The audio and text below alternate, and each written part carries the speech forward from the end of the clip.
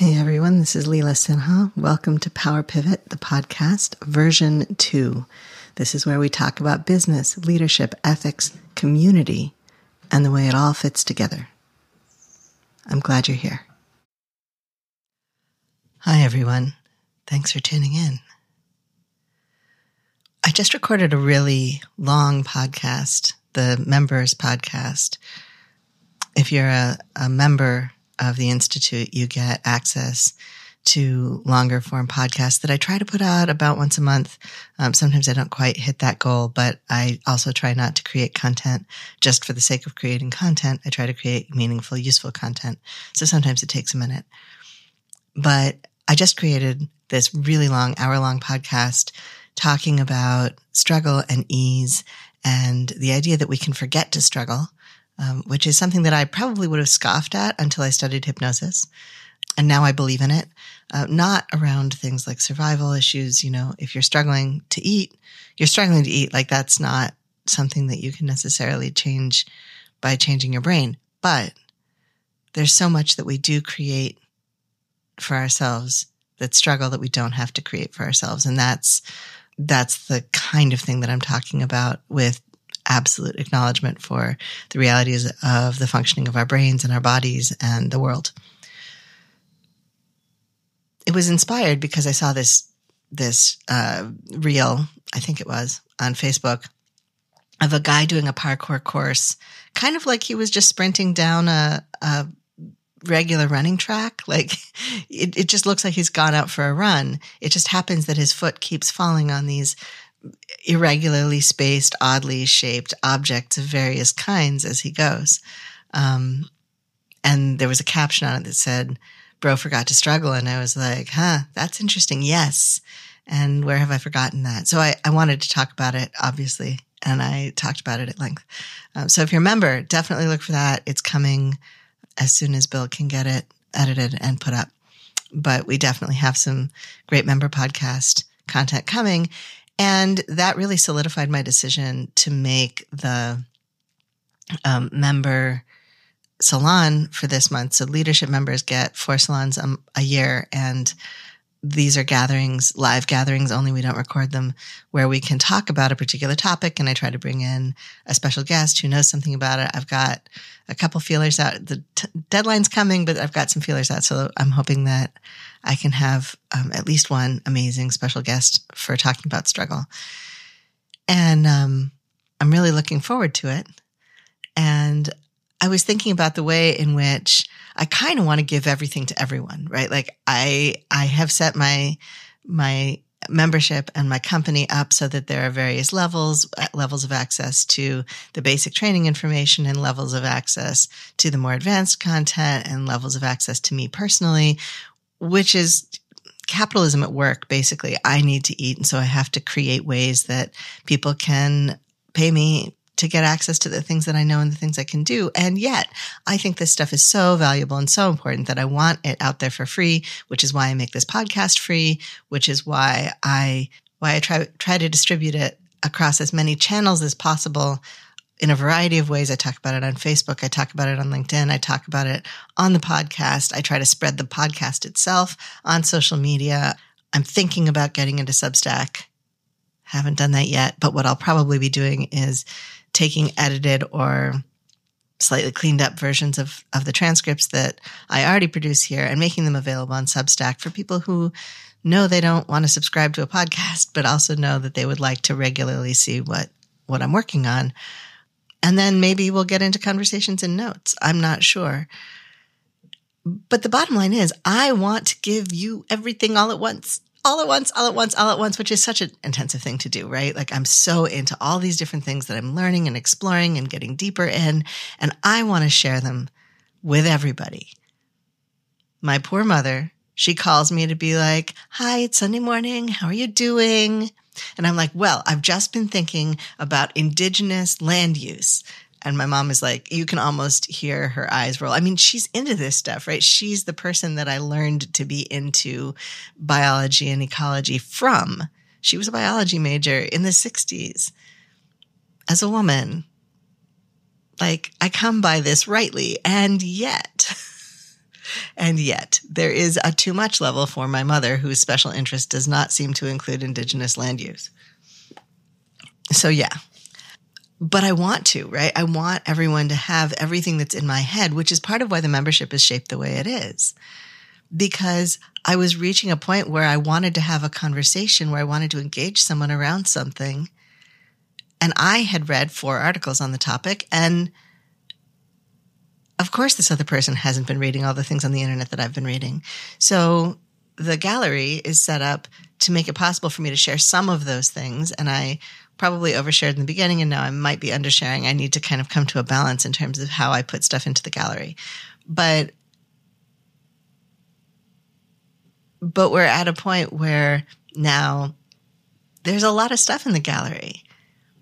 It's like a little peek into the way that I build the context for my thinking. And I would say that is training from probably it's who I am anyway, but it was enhanced by training in seminary. Because when you're a minister that has to write a sermon every week, which I don't, but now of course I record podcasts every week. When you're a minister, you have to have a lot of input. You need to have things that stimulate your thinking, that challenge your thinking, that enlarge your thinking, that make you feel things, that bring you into closer contact with ideas and people and ways that you wouldn't otherwise have encountered, so that you can be sufficiently enriched and stimulated to create interesting content with depth on a regular basis. In some ways, writing sermons is the original, content production. Maybe not the original. One of the older content production situations where people show up on Sunday morning or whenever they do, and you have to have something engaging and useful and thoughtful to say. So I think I was like that already. I honed it in seminary. And now, of course, I have a much wider breadth of things that I can say because I'm not speaking in as particularized a context. I have a more generalized context, and so I can do a little bit more whatever moves me. But I want to share all of it all the time, all at once. And I love doing that. One time years ago, I was invited to, I think it was a Seder, almost certainly a Seder, at a friend's house. And about 8 of us crammed ourselves into a little side room after the ceremony and the food and just talked for 5 hours, as I recall it, without stopping. And usually that kind of social environment wears me out, and after about an hour, I have to go home. But I was engaged. I was loving it. I was having so much fun. And I came out of that conversation with more energy. I came out of that conversation hyped up. That never happens. I'm an introvert. But you know what had happened is that all 8 of us, maybe 7 of the 8 people in the room, were intensives. And so we were all just sharing one thing and another thing and things we knew stuff about and comparing and contrasting and plugging things into each other until you wouldn't have recognized the blanket that we wove out of all of the different threads if you hadn't seen it happen. Because those things did not look related. And I think I just want to celebrate that about us as intensives. That we can take a pile of unrelated things, ideas, objects, whatever, and turn them into not just a cohesive whole, but at least in the case of that group of people, a cohesive whole conversation that had 4 ideas for how the world could be a better place worked right into it. And the importance, it's important to act, absolutely, but the importance of thinking like that and doing it sometimes communally is that when we do that, we formulate so much richness. We think of ourselves as humans, as consumers,